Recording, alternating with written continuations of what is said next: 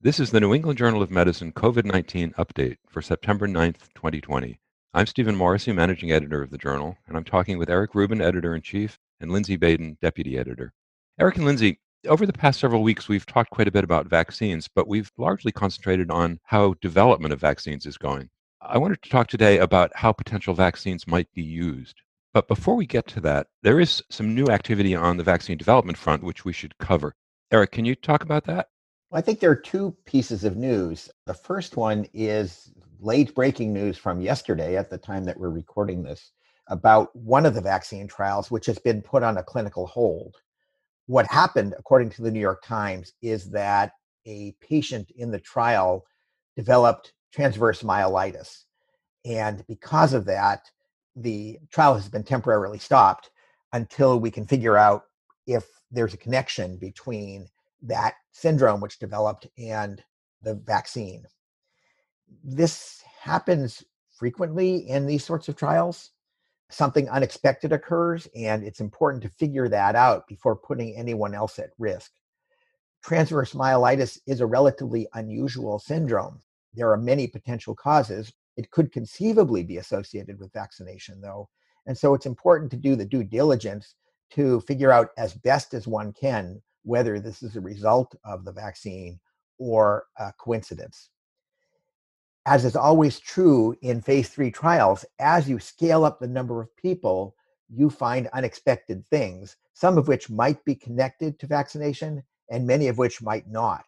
So I think it remains a question as to whether or not this is going to affect the trial in any material way. But for now, it's certainly going to put that trial on pause. I guess I would look at this carefully. And as you point out, Eric, this is part of how these studies are conducted. And I see this not as a failure, but rather that the process is working.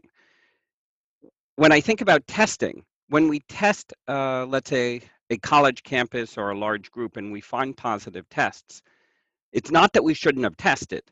We should figure out where transmission is going on so that we can stop transmission. That is actually a success in my view, and one should augment the processes to improve how we do testing and identify cases. In vaccine development or any therapeutic development, there is a process to do testing that allows us to systematically determine safety.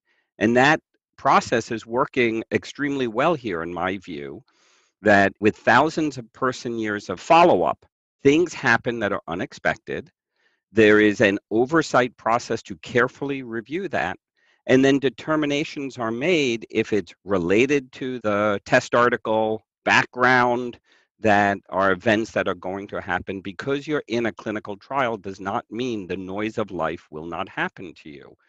And there is great care in evaluating if it's noise of life or related to the study or study product. This to me is a part of the process that is working extremely well and should bring reassurance to the community that oversight and care is being brought to bear to the studies that are ongoing. I completely agree with you on the process part of it, Lindsay.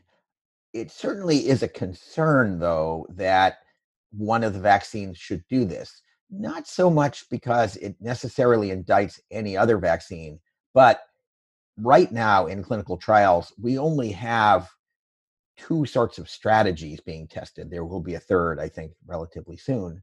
There are vaccines based on adenoviral vectors of various kinds, and there are messenger RNA vaccines. This one belongs to the group of adenoviral vectors. It's different from the others that are relatively far along in that it's a chimp adenovirus. But if adenoviruses in general are associated with adverse events, we certainly don't know that, but that would wipe out a group of vaccines. Eric, I wasn't implying that we shouldn't be careful about safety. Of course we should, but we need to be careful about determining causality. It's naming a song with a single note. It's possible, but it's very difficult. And I think that the process to carefully review safety events is in play and is ongoing. And if this is related or might be related to the product or the study, that will be assessed by a careful oversight review process. I remember a prior study that I've done with the NIH with an orthopox vector. It's sort of the MVA vaccinia class of immunogens. And we had a case of troponin leak or myocarditis, which was a concerning complication of that delivery system. Upon careful evaluation, we determined that that volunteer had a bypass tract and had a tachyarrhythmia from a bypass tract and was not related to the product. Those are the kinds of evaluations that need to go on to determine if this is background noise, if it's a predisposition, if it is related to the product. And that determination and that assessment is critical to assessing the risks and critical for us determining how best to move forward safely, but also to gain the trust of the community that great care and independence is going into the evaluation of safety, and that the rush to make a vaccine, which is a public health urgency, is not doing it by sacrificing safety, but rather there are processes in place to carefully review side effects and determine the likelihood that they're related to the constructs. And I think that process is going on, and we need to let the evaluations unfold to determine the likelihood of relationship, if at all, or if likely, and then the implications to the field, which, as you say, are significant. Yes, and I think I stress what your story brings up, which is this kind of clinical hold in trials is not unusual at all. And lots of times, particularly when you're starting with a new agent like this, things come up and you have to spend some time figuring them out. So I don't want to be too pessimistic about this. I would say, though, that we're certainly spreading our bets on vaccines, but we're not spreading them too far. And in fact, getting back to Steve's original question, there is another vaccine candidate that got reported this week. It's the candidate that was produced in Russia, which got a lot of publicity a while back. It has got publicity because the Russian government announced that they were registering it without actually presenting the clinical data. Also, it has this catchy name, Sputnik 5 or Sputnik V. Actually, I've heard it's pronounced both ways. And it's been very highly touted. The trial is finally published. It was published in The Lancet this past week, and it reports the early phase 1 trial in a small number of patients. And I guess I'd summarize it by saying that it looks similar to other vaccines of its type. It was a reasonably well done trial. It's, again, an adenovirus vector. But what's different about this one is they produced two different adenoviruses. One is a serotype 5, an Ad5 virus, and another is a serotype 26 or an Ad26 virus, each carrying the same antigen, the viral spike protein. Now, we've seen each one individually in other trials, Ad5 or Ad26. So in this clinical trial, the investigators recruited two groups, each with 38 patients. One group of 38 patients received a freeze-dried preparation of the vaccine. The other group received a frozen preparation of the vaccine. It turned out that that didn't make very much difference. In each one of these groups, 18 patients received Ad5 alone or Ad26 alone. And the third group of 20 patients received Ad26, followed 3 weeks later by a booster dose of Ad5. All of the regimens were tolerated pretty well. There were the usual local and mild systemic reactions, but nothing particularly remarkable. And all of them produced neutralizing antibodies, although they were somewhat higher in the groups that received the Ad26 followed by Ad5. And there was also some T-cell reactivity. And once again, that seemed a little bit better in the groups that were primed and boosted with different vaccines. So altogether, I guess I'd say, without being able to compare directly, that the responses to this vaccine looked similar to other vaccine studies that we've seen. I mean, Eric, as you point out, in these early phase 1 trials, it's small numbers. So it's difficult to fully assess safety or immunogenicity, but the early data are this behaves like Ad5 and Ad26, which are both viral vectors that have been used for decades in vaccine development for other constructs. And so the side effect profile seems consistent with that. A challenge is, which you also allude to, is how do you compare this to others when they're different assays, you know, different regimens, and so it becomes hard to know how well this compares to the other constructs being looked at in the field. But broad strokes looks comparable. It is curious why they did the lyophilized versus the frozen, but when you stop to think about it, that is a non-critical path assessment, because the critical path is safety, immunogenicity, protection. But ultimately, if a product does work, how do you distribute it in the field globally? And the issue of frozen versus lyophilized, as trivial as that seems, turns into a very important parameter to just think about the supply chain and the implications on the supply chain. So it is a nice twist to the assessment to sort of take a look at this element that does have broad implications. And one does need to show that the lyophilization process does not diminish the potency of the construct. So, how does this vaccine fit into the worldwide landscape? Well, it's hard to know yet because this is still an early clinical trial. There was a lot of publicity around the fact that the Russian government registered this vaccine and declared it an early success. But registration is just a word. It was really at the same stage that other vaccines are. And in the end, it appears that this vaccine is going to be tested in phase 3 trials that look very similar to other trials. The fact that it's registered appears to mean that it would be allowed to be used outside of trials, but it doesn't appear that that's happening, at least at much of a scale right now. The good thing about this vaccine is that it's being taken up and being deployed in trials in some areas that are not heavily covered by the other vaccine candidates, including countries like India and, of course, Russia. And more is better. The more candidates we have out there, the better off we are. So I think it's a good thing to have more attractive looking candidates. I mean, Steve, where does this fit in?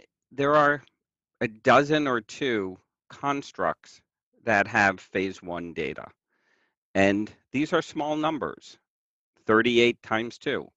You know, impossible to assess safety or efficacy in the current study. That doesn't mean the data aren't important, doesn't mean it's not promising, but there are many candidate vaccines that are promising that should and need to go forward for proper testing.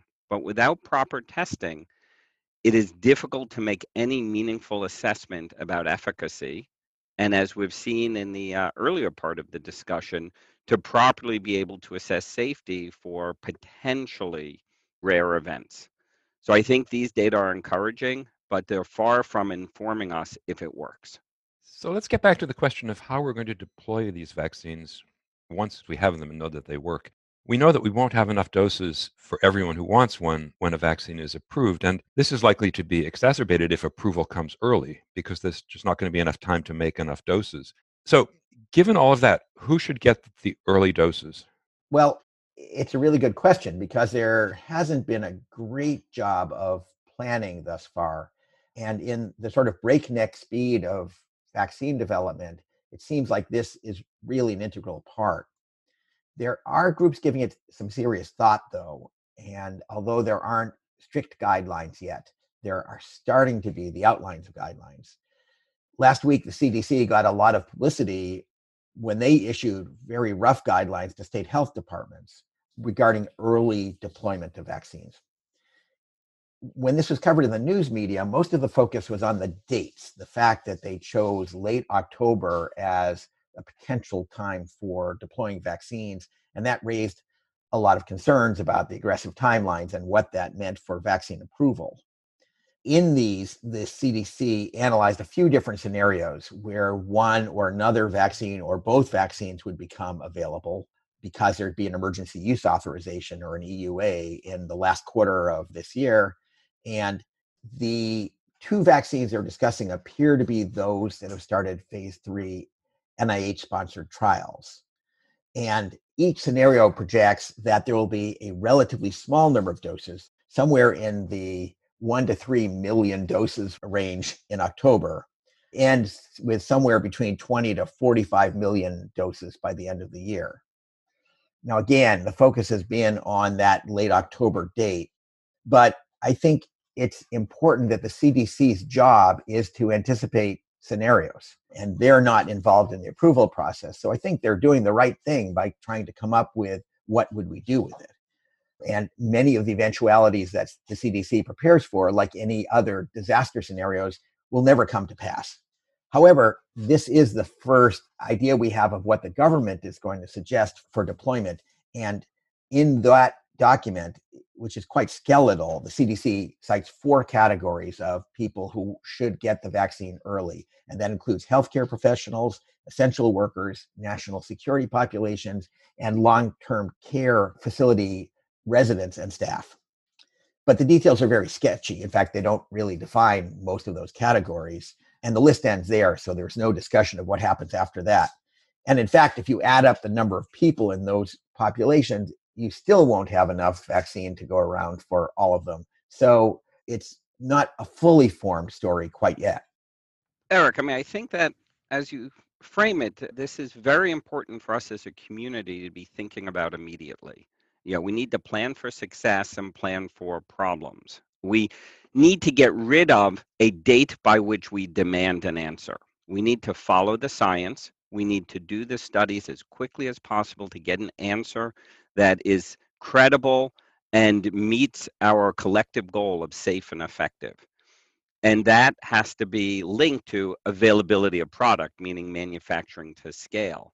So if we remove a date by which we demand an answer and turn it to rather how quickly can we answer the question and have product or vaccine available to scale, then who and where would we deploy it, particularly as product increasingly becomes available?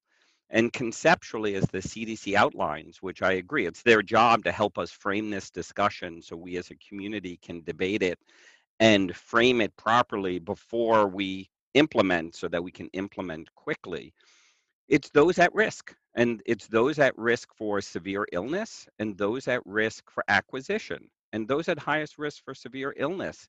We have looked at in designing the studies, and we've looked at in our public health measures that we are developing, such as our seniors, those with severe heart, lung illness, comorbid illness, those who live in congregate settings like long-term care facilities, as you mentioned, and who has been disproportionately impacted with infection and severe illness. Our Black, Latinx, and other populations have disproportionately borne the severity of illness with COVID. And I think we need to think carefully about how do we scale up deployment of a safe and effective vaccine determined by science to enable the maximum benefit, which are those at most severe risk of complication or acquisition, which also brings in the healthcare workers and the frontline workers, which I think will enable them to be more effective at doing their job and also decrease the risk of them becoming vectors and amplifiers if they were to acquire it,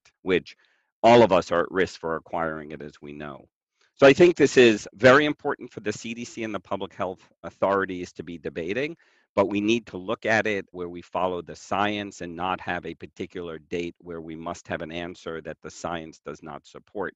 If we do not have a transparent, open process that develops trust, then the communities won't actually trust the answer. And we know in the vaccine field that trust and transparency are inextricably linked and critical to be able to get acceptance and uptake so that a safe and effective vaccine can have its desired effect. As you said, the CDC guidelines are fairly short on details about the priority populations. The guidelines focus much more on the distribution of the vaccines. So have we gotten other input on who the appropriate recipients are going to be and how they'd be identified, prioritized? Several groups have contributed to a discussion, but there's a good analysis that came out last week, a report from the National Academies of Sciences, Engineering, and Medicine that went into great detail in this. Now, it's important to remember that the National Academies are government chartered, but aren't part of the government. So this is advisory only. It doesn't mean that their guidelines will be implemented. It's also important to remember that the framework that they produced is a draft. So they were awaiting public comment. I think the public comment period has already closed, and they'll take those public comments into account to finalize their report. So it's not ready to roll quite yet, but it's quite thoughtful and it's worth looking at. It is rather weighty. It's more than 100 pages of discussion. So it's not an easy read, but it does take into account much of the thinking around this and a lot of the history of what vaccine deployment has looked like in the past. It's actually an interesting read, especially the part about the history of vaccine deployment. They spend a lot of time discussing the 2009 H1N1 influenza pandemic. Because it was known that that was coming, there was a lot of time to pre plan, and a lot of pre planning went into it, thinking about who should get the vaccine and when the vaccine would be available, and then the timing of the deployment. And there was a nice plan put together. Unfortunately, the vaccine manufacturers were unable to meet the dates of delivery that they had originally proposed. And the plan was highly dependent on those dates. So it turned out that by the time the vaccines were available, that much of the crisis had passed, and it was already late in the season. So the small amount of vaccine that was available early didn't even cover the highest priority groups. And in addition, there were several other problems. Although the CDC formulated guidelines and passed those on to states, states implemented them in different ways. They had different sorts of distribution systems, and there was a lack of coordination. So it didn't really work out. And so this was not considered to be a success. The CDC has gone back and done sort of an analysis of that failure and reformulated a priority list for influenza in 2017. But the categories for risk in influenza are really a little bit different from the coronavirus. So there's only so much you can take from that. Perhaps a more interesting example is somewhat more successful, which was deployment of the investigational Ebola vaccines during the big Ebola outbreak in West Africa. Now, once again, there's only so much you can extrapolate from that because Ebola has a very different biology. And the way of controlling Ebola, which is not a respiratory virus, is through careful contact tracing, which is somewhat easier when there's direct contact, and a ring vaccination strategy if you have a limited amount of vaccine. And it's not so clear that that would work as well for a respiratory virus, particularly one which is already very widespread, like the coronavirus is. The Ebola vaccine has had a lot of success, and I think that many people credit it with helping limit and shut down the spread of Ebola during both the end of the last outbreak and during the current outbreak going on. But there are important lessons from it. In particular, community distrust was enormous in the communities affected by Ebola. And so I think that there's something that we can take away since we already know that there are many community members who are not enthusiastic about getting vaccine. And I think we really have to think about how to engage them. Eric, I think you're absolutely right that different pathogens have different transmission dynamics and different impact on their communities. Ebola in West Africa, Ebola in the DRC, pandemic flu have similarities in that they're novel viral infections that are spreading widely.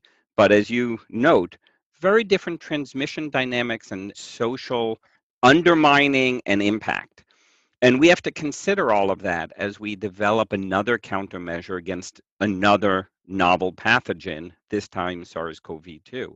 So I think this kind of discussion is critically important for the community to be having to frame how hopefully we'll have an effective vaccine, effective countermeasure.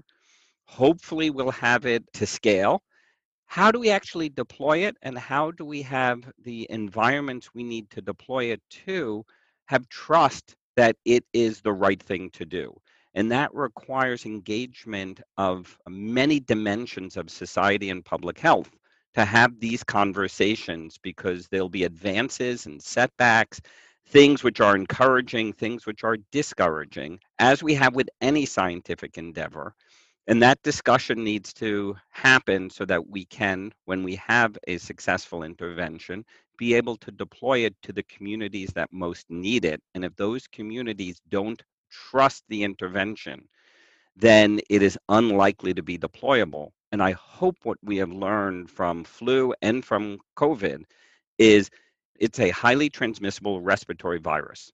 So if there are elements of the local community or global community that have uncontrolled transmission, then everybody is at risk. And we have to develop a process that creates the trust so that all communities will find this acceptable so that we can break the back of transmission, which is really what I think we need to do with the vaccine. Even though I want to protect me and my loved ones, the reality is if we can break the back of community transmission, then we all benefit. And we need to set the infrastructure and the discussion to enable that. And I think the National Academy of Medicine, the CDC, the ACIP, a variety of groups are trying to jumpstart this discussion, which I think is a very important one for us to be having. So, in the National Academy's report, how in fact do they prioritize distribution of the vaccine? So let me get there in a second, Steve, but let me give you a little more of their rationale for how they came up with that. They looked at the ethical guidelines that had been formulated by a number of groups, some of which we've published, for allocating scarce resources during this outbreak, things like PPE and ventilators and drugs like remdesivir. And they found many commonalities among these ethical guidelines. They focus on maximizing lives while at the same time minimizing inequities. And importantly, they felt that any guidelines had to be transparent so that anyone can understand the trade-offs. And that gets back to Lindsay's point about buy-in. In the end, the authors report an overriding ethical principle. And I'm going to quote it here: maximize societal benefit by reducing morbidity and mortality caused by transmission of the novel coronavirus. And then they went on to create a risk and benefit analysis for each potential recipient group according to that ethical framework. In the end, they proposed 4 groups based on vaccine availability. The quick rundown is there's phase 1, which includes both 1A and 1B, high-risk healthcare workers and first responders in the first category, and people at high risk because of comorbid illness, and older adults in congregate or crowded settings in the second category. In phase 2, there'd be workers in critical industries, teachers, those living in congregate shelters like prisons and shelters, and people at moderate risk of developing severe disease because of their comorbidities. Phase 3 would be young adults and children, workers in important industries that weren't covered in phase 2, and then phase 4 would be everyone else. So I think in this discussion, we've reduced an enormous document to a few minutes. And the recommendations might change in the final document, but I think they're going to look very similar to this. No, I agree. The framing makes a lot of sense. And as we learn more about the groups that are hardest hit, the details of how to prioritize groups, I hope, will become better informed with new data. But the framing fundamentally makes a lot of sense of those at risk, either for complication or for acquisition. And I think this is useful to stimulate discussion as we are having. So, you talked about buy-in. How do we get buy-in to any plan that prioritizes some groups over others? Steve, that's a very important question. I think that we do this in medicine all the time, in that we plan to treat everybody, but those who get sicker are the ones who need the treatment first, while we are scaling up or making any assessment of deploying treatment. So this is a routine part of medicine, in my view. And what we need to do is have the public discussion so people understand that this is not COVID exceptionalism. This is a development of treatments that we incorporate in how we practice medicine to maximize the benefit for those who are sickest and to deploy public health interventions that have the biggest impact most rapidly, because we all benefit. And so I think that that will be part of a healthy discussion that we need to be having more, but it needs to be tied to the science and following the science, because that should be the basis of our decision making. So, Lindsay, I agree with that. And I bring the conversation all the way back to the very beginning when we were talking about the potential complication in the ongoing trial of one of the vaccine candidates right now. One of the overriding concerns in getting community buy-in is to be honest with everyone and to be transparent about problems when they come up and transparent about the choices that are being made. And so I think it's important to continue that and not appear as cheerleaders, but appear as thoughtful in our approach to developing the vaccines and testing them and approving them. In each step along the way, we should be clear about what choices are being made. Thank you, Eric. Thank you, Lindsay.